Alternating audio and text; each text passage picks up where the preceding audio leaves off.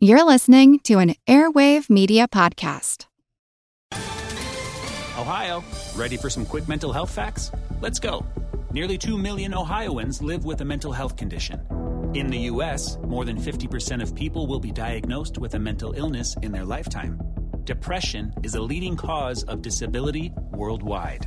So why are some of us still stigmatizing people living with a mental health condition when we know all of this? Let's listen to the facts and beat the stigma. Ohio, challenge what you know about mental health at beatthestigma.org.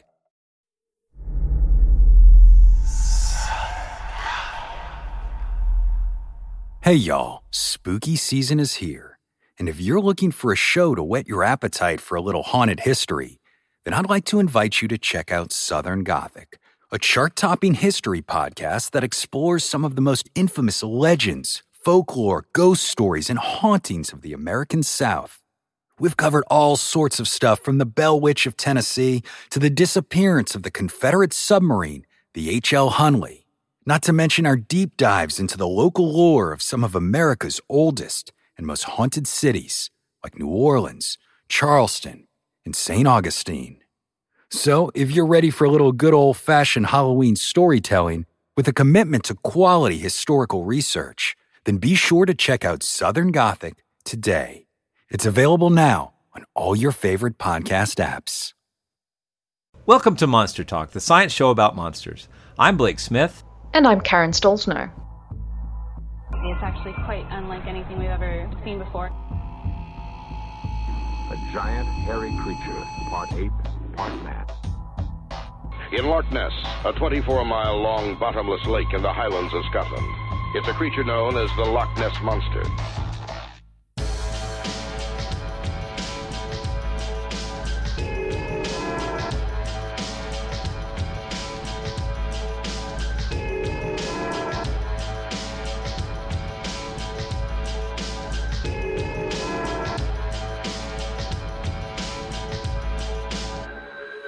Monster Talk.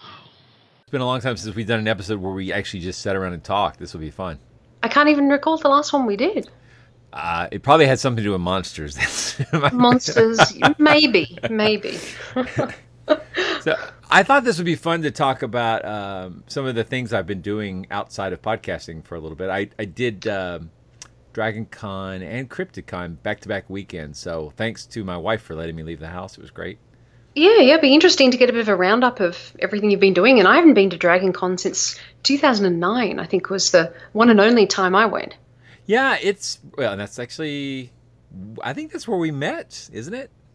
And now I'm thinking it was 2008. I think it was 2008. Actually. I think we met there. And because that's where I think you broached the topic of Monster Talk. I definitely talked about podcasting. I think it took me almost a year to actually execute, to get this all together. But, we started in 2009. Right. So. But there was a fun year of planning and kind of thinking about it. So I keep thinking about it as being that we began in 2008, but I think our actual first recording was in I want to say July 2009, but that may not be right. But it was definitely in 2009. Yeah, I think it could have been about June or July. Yeah. Yeah. But anyway, so this year I went. I did something a little different. So normally I hang out in the Skeptic Track the whole time. But Derek Tatum, who runs the Horror Track, is a listener of the show. And it turns out a lot of the people in the Horror Track actually listen to the show. It's really cool. So I went and spent some time with the Horror Track, and we did a panel on the Hammer Frankenstein movies, all of them. Oh, great. And then we also covered Suspiria, which had their 40th anniversary, and we went to see that. It actually came out to the theaters a week later, like a special remastered release. So Kathleen and I got to go see Suspiria in the theater, which was really cool. Cool, yeah. And I think it's a lot of crossover between Skeptic Tracks, Science Tracks, and Horror Tracks. Yeah. I've been going to Horror Fest at Starfest in Denver for years now. And a lot of people are interested in the same things as us. Yeah, and Dragon Con is such an amazing convention. The numbers they release about how many people actually attend are a little vague. Oh, it's like 60,000? Yeah, but I think if you're actually realistic about it, it's probably more like 80. It's a lot of people. Yeah, I think you were going to say less. No. The streets of Atlanta are just packed with nerds. It's fantastic. So, and is it still across those 4 hotels downtown? No, now it's across 6. So 6, wow. Yeah, it's really spread out, and it really covers most of downtown Atlanta. So it's really fun. But they have a paranormal track as well. So I spend a lot of time sort of hanging out on the paranormal track and, hearing what's Great. what. Well, I love it because, I'm very interested in these sort of paranormal topics. And while I'm a skeptic, I love hearing the latest stories and what people are, what the general thinking is along these lines. So, Oh, yeah, absolutely. I had a good time. I got to go to some Bigfoot talks, some ghost talks, and some physics talks in that track. And then I would think we'd have listeners who would attend the paranormal track as well. I'm sure we do. And it's really fun. I mean, the paranormal track is not a particularly skeptical track. One of they on their Bigfoot panel, Bill Brock, and he's on Destination America's Monsters Underground, and he has a YouTube channel, and he's a good talker. He's fun to listen to.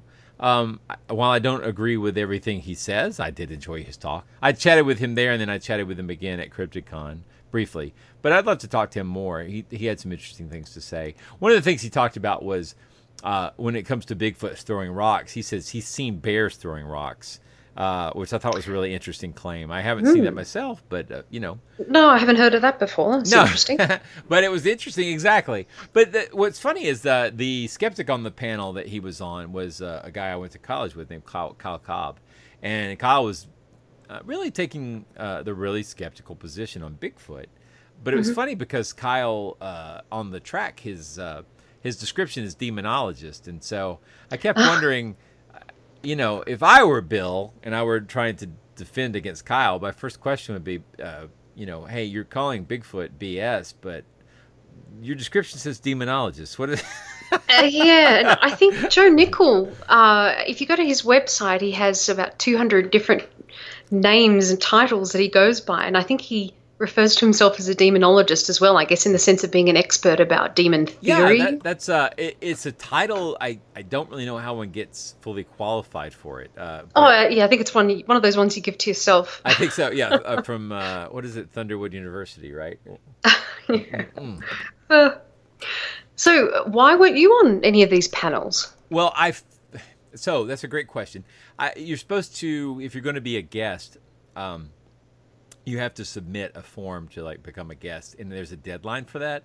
And it's very early in the year, isn't it? Yeah, and I totally blew it off. And when I finally realized it was time to do it, I made time. I had missed the deadline, so I went with a regular membership.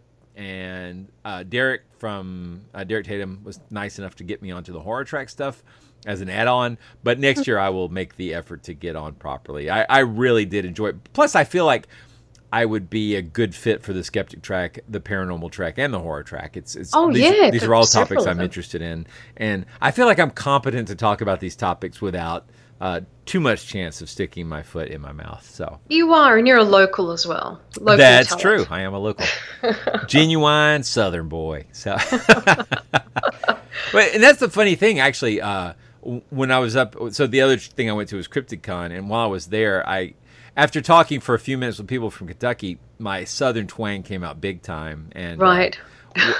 One of my friends asked me, "What's going on with that?" I'm adopting the Southern twang. Well, as a linguist, this is actually something you're probably familiar with, which is the old concept of registers, right? So you have these social registers you speak in for different situations. So there are always these presidents who go talk to a black church, and then suddenly they're talking like a black pastor, and everybody's like, "Oh, that's disingenuous," right? Right. But there are legitimate reasons why people talk differently in different contexts. Like, you wouldn't speak the same at a job interview as you would with your friends around a football game. Oh, yeah. I think they're, in linguistics, would refer to them as formal or informal environments. In some countries, though, they'll actually have different languages or different dialects of a language that you'll speak. Exactly. I'm not sure where it is. I think it could be in Norway, but they have bokmål and runnemål, and one is spoken in formal places like in banks and in schools, and the other is just used on a day-to-day basis. So I could be wrong with the country I've referred to, but and certainly I was in Australia throughout August, and I think it took all of about half an hour for me to be back home for me to really just start converging towards the Australian English accent again. So this is a huge tangent, but I feel like when I was growing up, talking Southern made me feel ignorant. And now as an adult, I realize that was probably just, me being hypersensitive to the case. Those are stereotypes, I think, exactly. But I did make it a deliberate attempt to try to learn to talk like the people on PBS. And so when I'm hanging out with my family, not my wife and kids, but my more extended family, I do tend to fall right back into my Southern tropes, and I feel very comfortable with that. I don't feel like I'm faking it. I feel like this way I'm talking right now is more of an affectation than the way I talk naturally with my family. So it's a little peculiar. I'm a little at odds with my own self about the way that I approach these forms of speech. So. Well, again, I think it depends on who we're talking to, and an example that's always used in linguistics is if you went into a pub in England, you wouldn't start using received pronunciation to sound like the Queen. You'd be using more of a Cockney accent to get along with other people in the pub. So, different ways of speaking, either different accents or being more formal in your language or less formal. It just depends on the environment that you're in. And this may seem like a rabbit hole of asides, but I'll tell you that it all matters because it kind of points to the complexity of humans. Like each of us is a very complex being. And that matters because I think visiting the Skeptics track and the Paranormal track and CryptidCon all reminded me of how we're perceived being so important. And people don't get to know you over time. Like when we're doing this podcast, they're only getting one little facet of who we are. And, and we're really complicated people. We have really complicated lives, and I swear my head off. Right. And I don't Never feel like I'm show. Right. I don't feel like I'm being phony, but that's it is a form. It's definitely something we're doing on purpose, where we edit the show and take out some of the mistakes, and we try to be as error free as possible. We try to speak clearly. I don't being appropriate for the domain that we're in. Yeah. So, but to admit that I love monsters, to me is just a fact of my life, right? But it's a part of you. Yeah, it really is. But it's such a big part of me. It's really one of those things it spans across. I love monsters more than I love puns. If I had to give up puns or monsters, puns are out the window, right? I thought you were going to say your wife there. No. No, she gets to stay. And she would probably be excited that I was getting rid of the puns, let's be honest. Yeah. After all these years. So, I mean, we've been married for 17 years, so there's been dozens of puns, right? Dozens, yeah. But it is. The listeners wouldn't like it if you dropped the puns, though. I mean, they're always talking about your puns. It's surprising we have as many listeners as we do. Maybe they're just one-time listeners. Yeah. Tune in once. Done, right? This sounds pretty cool. And oh, no. What have I gotten into? They get turned off. That's all right. So, CryptidCon, were you invited as a guest, or did you submit an abstract to speak, or how did your involvement start? So, Sharon Hill, a colleague of ours, sent me an email about this, and she and Jeb Card, who we've heard from the Archaeological Fantasies podcast, was on our show before. The two of them and I went up there to meet, but when she told me about it, I decided to actually reach out to them and see if they'd be willing to have me on as a guest. And they were great. They were delighted. And so they added me to the guest list, and they gave me a slot to talk, and it was fantastic. And I'm really glad that I did it. So were you the only skeptical speaker there? There's this thing that happens in cryptozoology and in paranormal where people go up and say things like, technically I'm a skeptic about this stuff, but and they mean that to the best of their ability, but it's not really the same as people who would be involved with Skeptical Inquirer or Skeptic Magazine. Yeah, I guess right. Practicing skeptics. Right. So practicing skepticism versus self-identifying as a skeptic, it's somewhat different. But it was really fun to get up there, and and let's be honest, I love monsters. I keep saying that, but it's true. Mm-hmm. And I was delighted to get a chance to hang out with these people who love cryptozoology as much as I do, who love monsters as much as I do. Well, how were you received then? Extremely well. So the first night, the three of us had sat down. I thought we were just going to sit in the bar and sort of like get a plan together. And we were barely. I'm not even sure if we had our first drink yet when Cliff Barackman showed up, which I think it might be pronounced Barackman, but either way, Cliff came over and sat down with us. I really don't know how he decided that, but he did, and it was really awesome. And so I'm hoping Cliff will actually come and talk to us on the show. That would be great. But he was a delight to talk to, and he knows so much about human history. It was really surprising. I guess that, I'll let him talk about that if he shows up to visit with us, like I'm hoping he will. We also got to meet Lauren Coleman, and I'm hoping he will talk to us as well. I saw the photos on Facebook. Yeah, it was great. I mean, these are people I've talked to online before and I have reached out to before, but I don't really think they knew me well enough to commit to actually showing up here. And I'm hoping that we made a good impression. But Cliff definitely made a good impression. He really knows a lot about human origins. That doesn't really come across in Finding Bigfoot, in my opinion. And he had some really interesting things to say about the show, which I will not disclose because I felt like we were talking off the record. Okay. Some insider. Yeah, but I'm hoping that if he comes on, we can actually repeat those conversations and maybe dig a little deeper. It was really fantastic. Great. It was wonderful meeting Lauren. I've read his books. He's been involved in cryptozoology for many years. Oh yeah. And he was really fun to talk to as well. Again, I think it was kind of funny because we have a reputation as being very skeptical people, and but I feel like I'm quite different from, say, Joe Nickel or Michael Shermer, those guys, and I don't dislike those guys, but I feel like I'm probably more inclined to give, I don't know how to put this, a fair hearing to people. I don't come to really strong conclusions on stuff ahead of time. And I'm not saying they do necessarily, but especially not Joe. Joe does really good research, but I'm less inclined to have a definitive answer for a case. I'm more inclined to say, here's my best guess based on the evidence we have, but I don't know. Because a lot of these cases, there's never going to be a definitive answer, Oh, yeah, absolutely. I think a lot of skeptics will draw conclusions and come up with, say that they've solved something, and really they're just kind of coming up with stock responses rather than going and doing a hands-on investigation. I'm not referring to anyone in particular, but I think that you've got so many different character types within skepticism, absolutely. and I think you and I are definitely more moderate. Yes, I would agree. We're very moderate, and I hope we're being as true to what a good skeptic should be as we can be.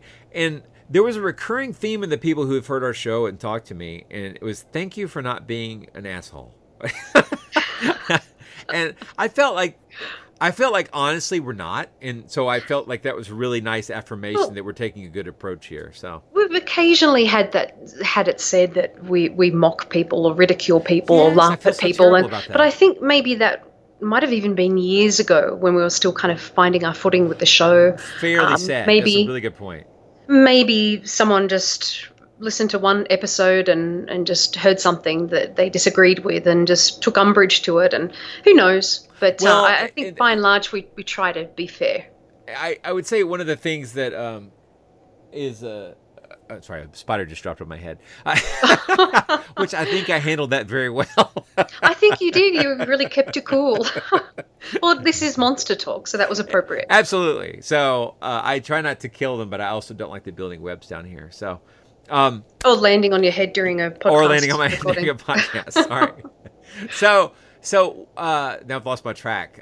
All I can think of is spiders in my hair. But fortunately, I have very little hair, so that's okay. So this criticism of us being a-holes, again, most people were saying we weren't, which was great. But the thing is, when it comes to laughter, I laugh at everything. I am a jovial person, and I really can't control that. And so it's really easy to hear someone talking, and if you disagree with their perspective, to read a lot into why they're laughing, right? Oh, yeah. I think some of it can just be trying to instill camaraderie and just friendliness and I don't think we've ever done anything to be cruel or mean or nasty. Right. Even when we were at our most contentious, I thought we were fair and even tempered about the whole thing. There's very rare times when I get righteous about cryptozoology. It's like I have opinions about stuff, but I don't. It rarely triggers me into like a oh no, this must not stand kind of thing. No, I'd agree with you. So I get I get concerned because I listen to so many paranormal podcasts and so many cryptozoology podcasts, and I hear how skeptics are described, and I think, oh no, we have a real public image problem, and I hope we're doing good work to help clear that up, but it is a fairly serious issue. And those can be straw men. I mean, they can be, the bad skeptic would say this, and then they say something that a skeptic might say. But oh yeah, I think they're thinking of that kind of prototypical skeptic on TV, the person who's brought in just to say no, and that's pretty much all they do. Token skeptic. Let's be fair; those people do exist. I've heard them, and there's some really bad examples out there. So, and especially the way that they're portrayed with editing, we just come across as naysayers and cynics. Yeah, and the cynic thing especially bugs me. But this is all going to come to bear on some upcoming episodes. I know we've corresponded a little bit on the side about it, but a podcast that I really enjoy is called Astonishing Legends. Mm-hmm. They recently did some coverage of the Kelly Hopkinsville goblins, and I had been putting off that case for us to cover because it's such a complicated story. Mm-hmm. But some things happened that were covered in the part 3 of that episode that I feel like we need to respond to. But I also feel like we need to do coverage of that case as well prior to dealing with that. And I've been in correspondence with them and the scientists who were discussed in that episode. And I think really good things are coming out of it. So I think it'd be interesting to get some different perspectives on it. Right. I want to mention that because it is something I'm working on. I know some of our listeners have asked if we're going to be talking about it. We are. We get lots of requests nowadays. We do, and I love that. I know one of the next ones we're going to be doing is Lizard Man as well. One of our listeners has been so persistent and politely asking, "When are we covering the Lizard Man?" So I talked to I talked to Lyle Blackburn while we were up there, and he's pretty much done the definitive research on that case, and I'd like to have him back on and talk about his book and our thoughts. He was fantastic. Topic. Oh yeah, he was great.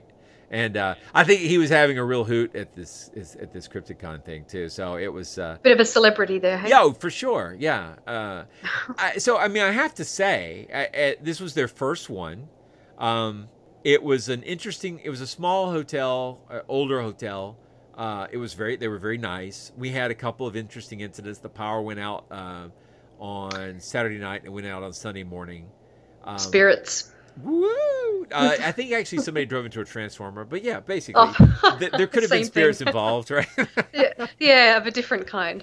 Right. It is Kentucky, right? It was. There was a big party going out on the patio. Yeah. No, they had a lot of. I think there's 2 different distilleries in the town. The bourbon was flowing quite freely. It was.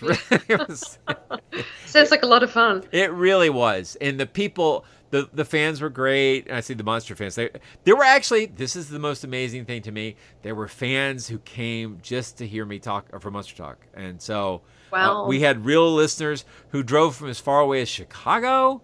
Really? Yes, I was so humbled by that, and I really appreciated it. So I was able to give them posters and sign them, and it was really nice to meet everybody. And I feel kind of dumb right now that I didn't catch everybody's name and mention them by name right here, but it was fantastic because I knew that at least a third of the people that came to listen to my talk were actually fans of the show, and that was wonderful. Oh, how cool. Oh, it was really great. So hopefully I didn't stumble through my little talk too badly. I was trying to talk about science and monsters and some of the overlap between those topics and how we use science and monsters on our show and monsters as a springboard to talk about science topics. There were a few people who I was getting a little stony face from some of the people in the audience, and that made me. I've never had that before. I've never had like openly hostile people before, and nobody was mean or anything. But did anyone leave during the talk or? No, they were very polite. Cuss and storm out. I heard from other people that there were some people shaking their heads and saying, "No, that's not right," that sort of thing. But yeah, it's hard to tell though from people's expressions and our skeptical opinions of body language. They could have just been thinking about what you were saying or thinking about themselves. And yeah, and I hope they'll give the show a listen. And the whole thing here is the way we do our show. There's topics that we cover, and you don't have to listen to every episode. And I think they all stand alone very nicely. So absolutely, in our archives. Yeah, and I don't. we've done a few episodes where we can say definitively this is the answer, right? Where we know it's a hoax for sure, or we were able to definitively prove this is the case. But most of the time, there's a lot of ambiguity there. Oh, yeah, a lot of question marks still. And our show's never really been so much about that's not right and that's not right. It's more about, how does science deal with this and what else can we think about? And what if this were real, what would it be like? So I like that. So. Oh, yeah, and looking at the folklore as well and just the history and all the aspects. One peculiar thing that kept coming up was the description when we're talking about those sort of pseudo-skeptical views, like people they were doing these straw man versions of skeptics. They were like, well, skeptics say this stuff never happens, and skeptics never have these weird occurrences. And if the skeptics would have one strange occurrence, they would totally change their belief system. Right. Which I thought was interesting because they obviously just need to read your book. Hey, it's Kaylee Cuoco for Priceline. Ready to go to your happy place for a happy price? Well, why didn't you say so? Just download the Priceline app right now and save up to 60% on hotels. So whether it's Cousin Kevin's Kazoo Concert in Kansas City, go Kevin, or Becky's Bachelorette Bash in Bermuda, you never have to miss a trip ever again. So download the Priceline app today. Your savings are waiting. Go to your happy place for a happy price. Go to your happy price, Priceline. Save big money and transform your home with new appliances now at Menards. We offer the lowest prices and the largest in-stock appliance selection. Ready to take home today. Check out top appliance brands, including KitchenAid, Maytag, Whirlpool, Amana, and Criterion. Upgrade your home and save big money on new appliances at Menards. Shop our entire selection of appliance options online today at Menards.com. Save big money at Menards. Yes, we're going to move on to talking about my book. Let's talk about it, yeah. Would you believe it? Mysterious Tales from People You'd Least Expect. So I released this going back earlier this year now, so it's been around for a little while, and I think we've talked about it on the show previously too. But I think this is an interesting intersection of for believers and for skeptics as well. So I've just found over the years, and I'm sure you've found this as well, that when you get interviewed particularly on paranormal shows, that they'll always ask you, have you ever had a paranormal experience or a strange experience yourself? And historically, I'd just say, no, I haven't, and kind of shake it off. And so anyway, I got talking to my husband, Matthew, about this, and he had a wealth of stories of Bigfoot experiences and UFO sightings and ghost sightings and all kinds of stories. And I really thought about things, and I thought, I've been doing this for about 20 years now. I've been going and investigating all kinds of claims and phenomena, and yet I've never seen anything or experienced anything. And so I got thinking about it more, and I realized, I have actually had some strange experiences, and I wouldn't personally call them paranormal. I guess you could call them paranormal-like.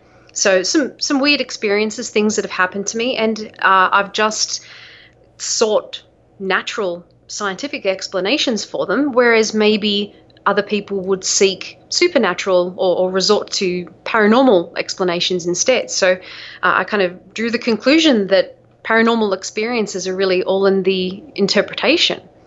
And so I started speaking with people such as your good self and other skeptics, and just found that most skeptical friends of mine have had a paranormal-like experience of their own. So I thought, I should just compile a set of these stories and take a look at them.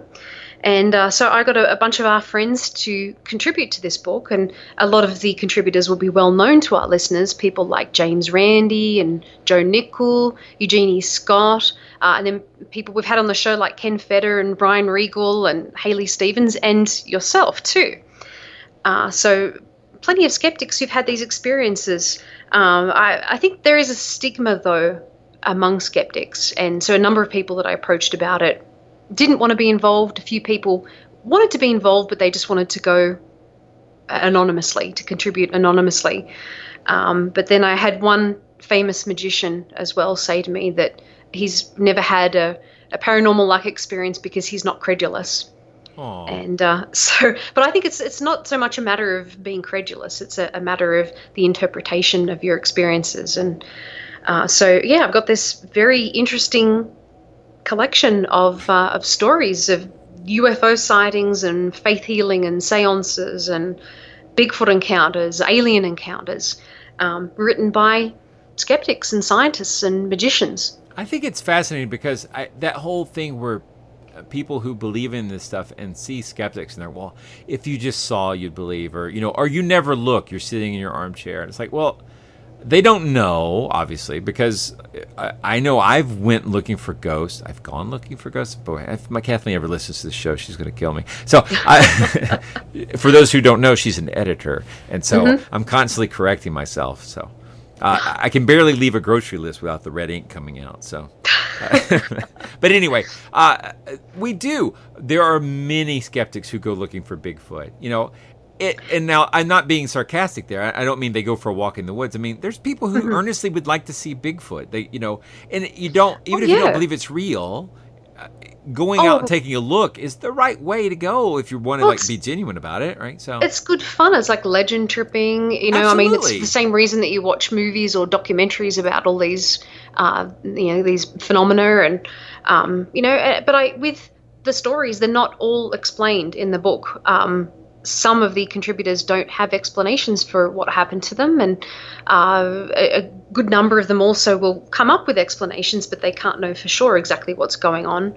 But I think it is a skeptical tenet, really, to be able to say, I don't know. Well, it doesn't mean that it's inexplicable. It just means at this point you can't explain it. It's fun, and it's interesting, and it's human. It's very human. And for people to think that all skeptics are just deep rationalists who deny the weird of the world, that's just so far from the reality of it. Yeah, that's more cynicism, and certainly there are skeptical community. Right. And just like there are people who believe everything. So even when those things are in conflict with each other. So I had an interesting review from one lady who is a believer, and she called people like that hard-boiled.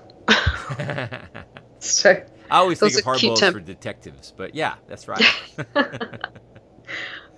So, but it just does seem like these are human experiences. These are really common, and I have a nice afterword, which is written by Jim Alcock. I don't think we've had him on the show before. We should get him on here. He's at York University in Canada.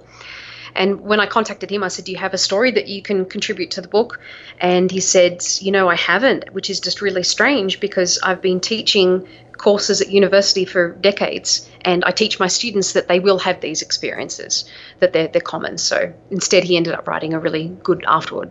Nice. That's very nice. It's not a super expensive book, but it definitely addresses those claims that skeptics never have anything weird happen to them. Or the other one, which I think is funny, is if they did, then that would be it for them. They would totally change their worldview. And again, I think it's all in the interpretation. And so with some of the stories that I talk about, I just, not necessarily on the spot, but over time came up with plausible to me explanations for what happened, and I just accepted those and forgot about them and didn't think of them as being paranormal. Whereas with other people, I guess it can depend on socialization too, if they're raised to believe in ghosts, if they're spiritual or religious and things happen to them and they see them as being signs or omens of some kind, and, kind of remembering the hits and forgetting the misses, I guess. Exactly. And that's been a problem for several hundred years. So, I mean, really longer than that, but that whole criticism that people, remember the hits and forget the misses has been in the literature for a long, long time. Oh, it has, yeah. So, So, speaking of Crypticon, I wanted to mention. Let me stop and say that we will put another link to Would You Believe It. I wish there was a way we could just sort of give that book to people who make that claim, because it really does address that completely. And it's also interesting stuff. But thank you. Yeah, it was really good fun to compile. In fact, I think it's my favorite book. I think of everything I've written anyway, I've enjoyed this the most. And there's some really fun stories in there. Again, I think that's just another perception of skeptics, that we kind of suck the fun out of everything. And well, you're putting me to shame in output, by the way. So you're accruing quite the little authors page on Amazon, so people should check that out. There's a link to that on your bio on the monstertalk.org page as well. Yes, there is. Yes. So I'm trying. Yeah. It's a reason nice. I don't get to see my family. Yeah. No. So I I got to get more stuff actually executed. But I'm happy with the research I'm doing. I wish my book was further along. And I'm having all these real strong urges to work on some of my fictional ideas as well. But the impulse is there. The research is done. We just got to get it done. In the words of Mur Lafferty, we should be writing. So just you're gonna have to find some time every day, set aside an hour. That's right. It takes discipline, just like working out, everything else. But yeah, that's okay. You know what? I'm not gonna get into that because it's a rabbit hole of self-criticism. But I wanted to mention, speaking of monsters a little bit more, at Crypticon, one of the things that really blew me away was how excellent the dealer's room was. I just had come back from DragonCon, and DragonCon has a vast dealer's room, and it's just full of pretty much anything you can imagine, but it's spread all over the spectrum of what fans are into. And this Crypticon really had a strong focus on, guess what? Cryptids. So yeah, and monsters in general, right? So lots of cool items there, but some of them were so cool that I reached out to the vendors and asked them if maybe we could work on getting a Monster Talk discount. That would not be to get a kickback for me or anything like that. It's not. I mean, I really do want to keep the show advertising free, but I do think it would be fun to be able to pick up some of this swag. One of the things that really amazed me was. This guy had put together all these cryptid patches like you would put onto a jacket. And he had them for almost all the major cryptids you might think of. And, and like some of them were more like, Monster Hunter patches, and they're just amazing. So I'm working on getting us a discount code for his web store, and he said he'd get back to me on that. So I'll put a link to that in the... maybe we need to pick up. Maybe we should have a swag page or something like that. I'm not really quite sure, but it was really, really cool. Yeah, I think that'd be good. What kinds of things did they have then? His website's called monsterologist.com. Monsterologist. Yeah, and he's a really good graphic designer. It's very, very nice. But they had the Kraken, the Mothman, a Roswell patch. Bigfoot, lots of Bigfoot options there, and Chupacabra. One of the ones I think is really cool is the Cryptid Command patch. It looks like it should go on like an army jacket. Okay. I was thinking these sound like Boy Scout. Oh, they really, yeah, they are a little bit like that. They seem a little bit more military, but he's got Dogman, the Flatwoods Monster. Just a lot of very cool patches. He's got some special 3-packs and this sort of thing. I posted a picture of them on our Facebook group. But also, again, I'm going to put some kind of... We need to have a little link for this in the show notes. Not today. Yeah. Maybe I'm probably going to put some sort of like a link for swag or something. But I think a lot of listeners will be interested. I didn't realize I had such a bag fetish until I saw these things, and then I was like, excuse me, badge fetish. And I definitely have a bag fetish. That's different. But this it really blew me away. I'm going to send you the link. I won't put this part in there, but. Sure, maybe you can have something as you said, in the show notes, and maybe I'll go and put something in the show notes. But if you're patient, we should get some kind of a discount code, and maybe we could do something with that. But these are really, really nice. The guy obviously really loves monsters and is a nice artist, and we've got a lot of great artists in our listeners as well. I mean, we really do, and it's such a great theme though for art. Yeah, but I just really like these. There's a simplicity of design. He's just really done good work. So nice. And the quality's nice. I'm actually going to have I bought 3 of them just to start out, and I'm going to have them embroidered on my my man purse. So nice. They sound cute. Oh, they are. They're great. So I sent you a link for that. But thank you. You're welcome. So I'll put that in the show notes. I'll have to figure out how to edit that so it doesn't sound foolish. No. I'm sure you can keep some of it. And then I thought I would go ahead and mention we are working on injecting some a new sort of type of episode we're going to call Monster Science Cinema, which I was inspired by Neil deGrasse Tyson, who is kind of famous. Well, he's famous for a lot of things, but one of the things he likes to do is go watch a perfectly good movie and then complain about the science in it. Right. And I don't want to be like that, but I do like the idea. Yeah, a lot of skeptics do that, though. Yeah, it can be fun to tear apart a movie, but I think it's even more fun to say, well, this is what they were talking about. and that's fun. But here's what the real science would look like. And so I'm trying to suspend belief. Yeah, exactly. So that's about all I want to say about that right now. But I am very excited about some of those episode ideas, and we're working on rounding up some of the experts to come and speak knowledgeable about. Yes, we are. There's been a real flutter of correspondence over the past month or so. There has. So we may not get episodes out as quickly as we'd like, but we certainly are working strongly behind the scenes to try to make whatever we do get out of good quality. So, yeah.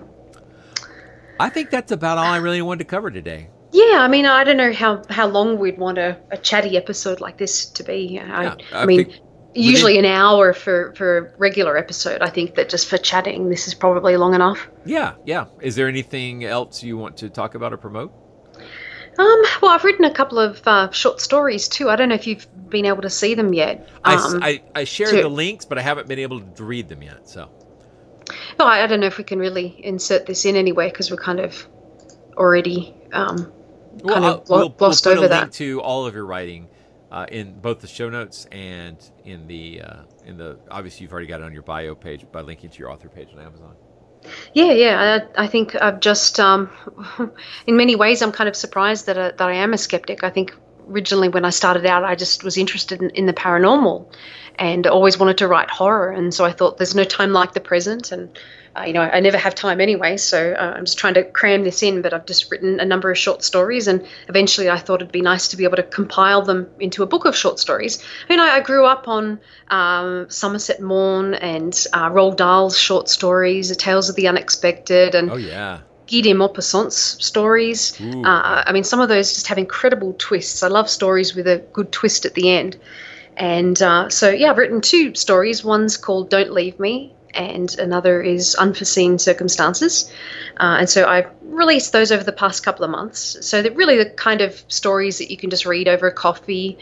So maybe take you about 20 minutes, no more. And they've both got unexpected twists at the end, and just having a lot of fun doing that. It's really just some brain candy, I guess. Hey, there's nothing wrong with horror. As you know, behind the scenes, I'm working on something related to horror as well. So I don't. Speaking of which, lots so of that'll be fun. irons in the fire. Yeah, because I just don't have enough free time wasted on this sort of thing. Exactly. Life's just too short. So much we want to do. I wish I was immortal or didn't have to sleep or both. Yeah. So. We might be. Yeah, well, there's that. So I always think about sleep. It's like I like sleeping, but I feel like it's such a waste of time. And it's like I just since the baby, I'm always tired nowadays. So I just kind of put up with it and soldier on. That's rough. Well, we'll end on a high note. So we're gonna recommend everybody check out your fiction. Thank you. And your Would You Believe It book, which is great. And again, thank you for everybody who came out to see me at DragonCon and at CryptidCon. And it was so great to meet listeners in real life. And just thank you to everyone for the emails that we get. I mean, we get emails pretty much every day from people just making suggestions and giving us feedback on the show. And it's just fantastic to hear from people. It really is. So, again, we wouldn't do this show if we didn't have such wonderful listeners. I mean, we would have done a few, but we would have given up by now. So it really is wonderful to meet you people in real life. And hopefully we're setting a good example for what skeptics can be. People who use critical thinking and science to evaluate the evidence, but still love a good story and love being human and all the things that implies. So, yeah. Oh, yeah, and hopefully inspiring people to do their own shows and write their own blogs and make their own monster patches and yeah, absolutely. Well, whatever you want to do that's monster related to just get out there and do it. Absolutely. So, I should say that there's a kid called the Cryptid Kid. The Crypto Kid. His name's Crypto Kid. It's Colin Schneider. And he gave a talk right before I did it at CryptidCon.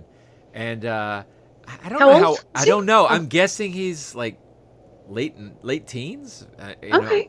But he did really good research. I was really impressed.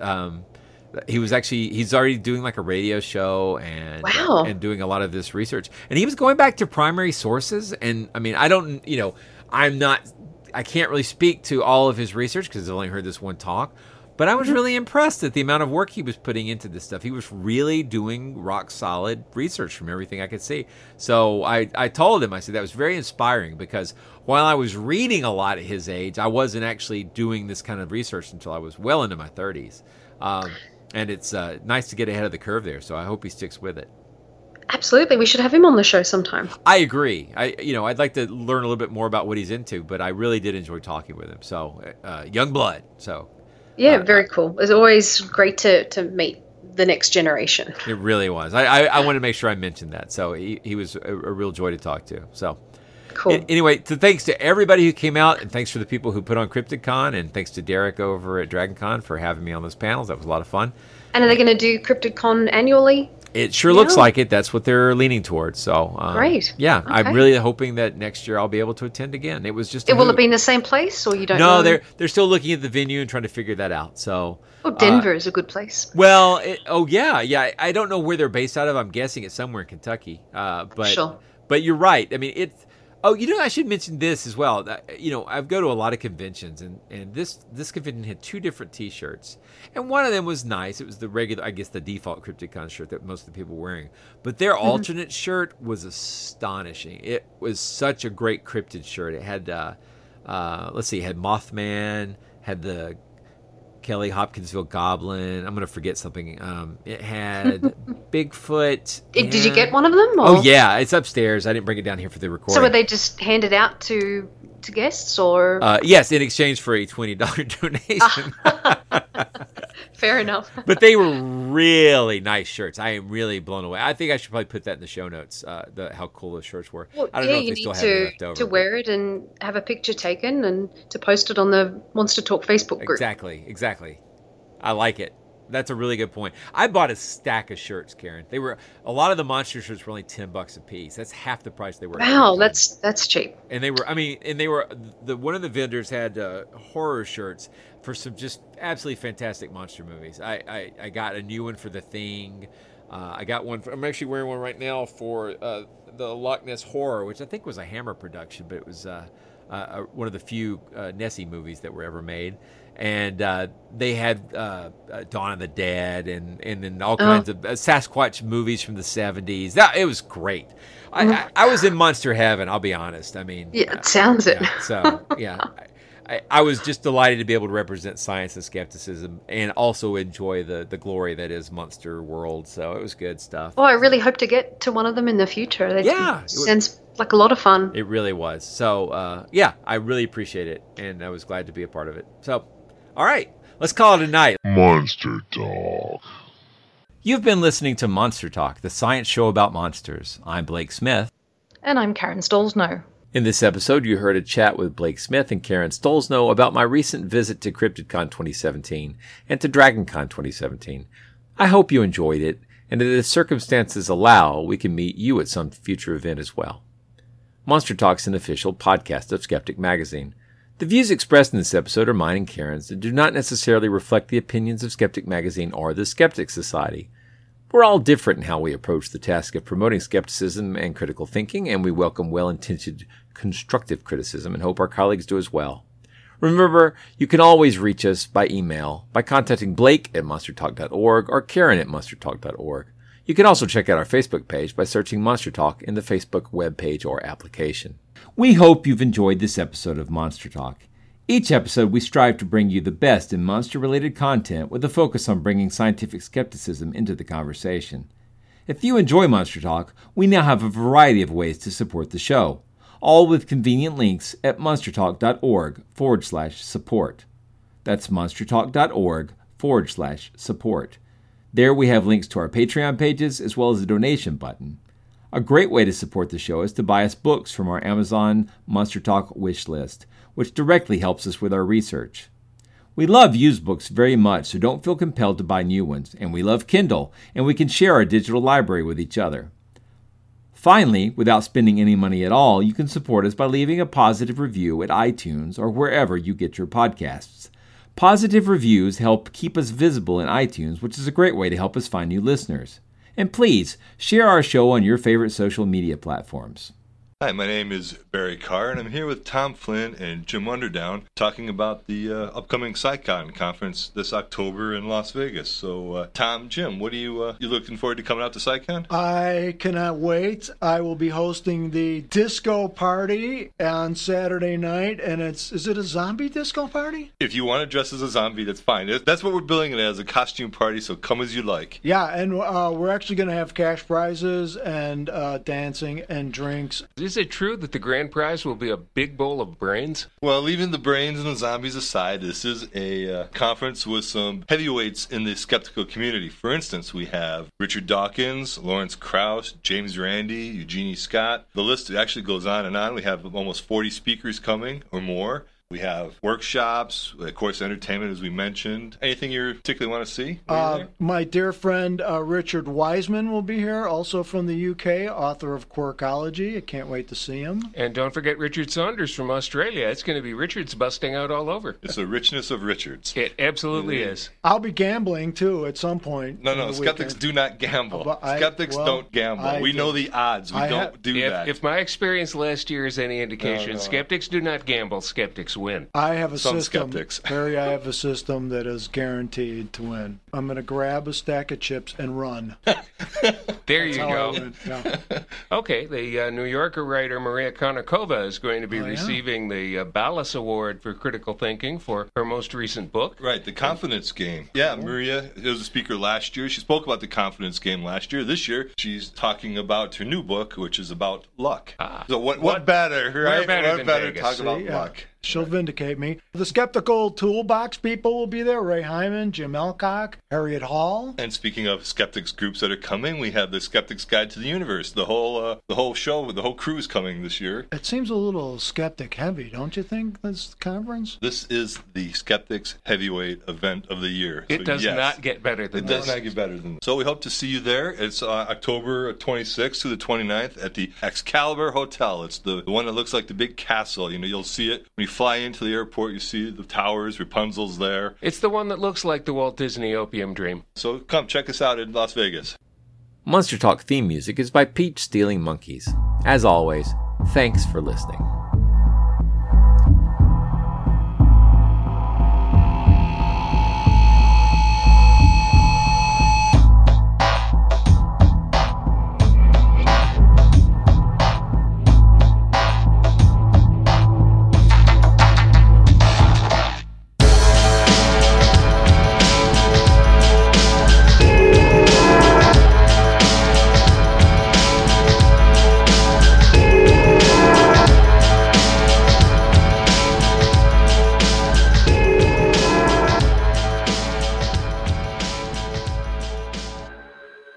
Want to stay abreast of the latest from Skeptic Magazine and the Skeptic Society?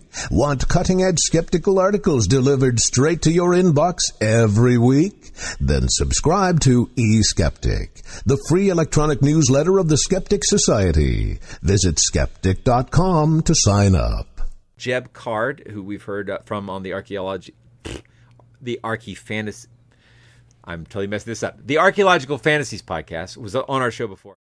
When you need mealtime inspiration, it's worth shopping Kroger, where you'll find over 30,000 mouth-watering choices that excite your inner foodie. And no matter what tasty choice you make, you'll enjoy our everyday low prices, plus extra ways to save, like digital coupons worth over $600 each week. You can also save up to $1 off per gallon at the pump with fuel points. More savings and more inspiring flavors make shopping Kroger worth it every time. Kroger, fresh for everyone. Fuel restrictions apply.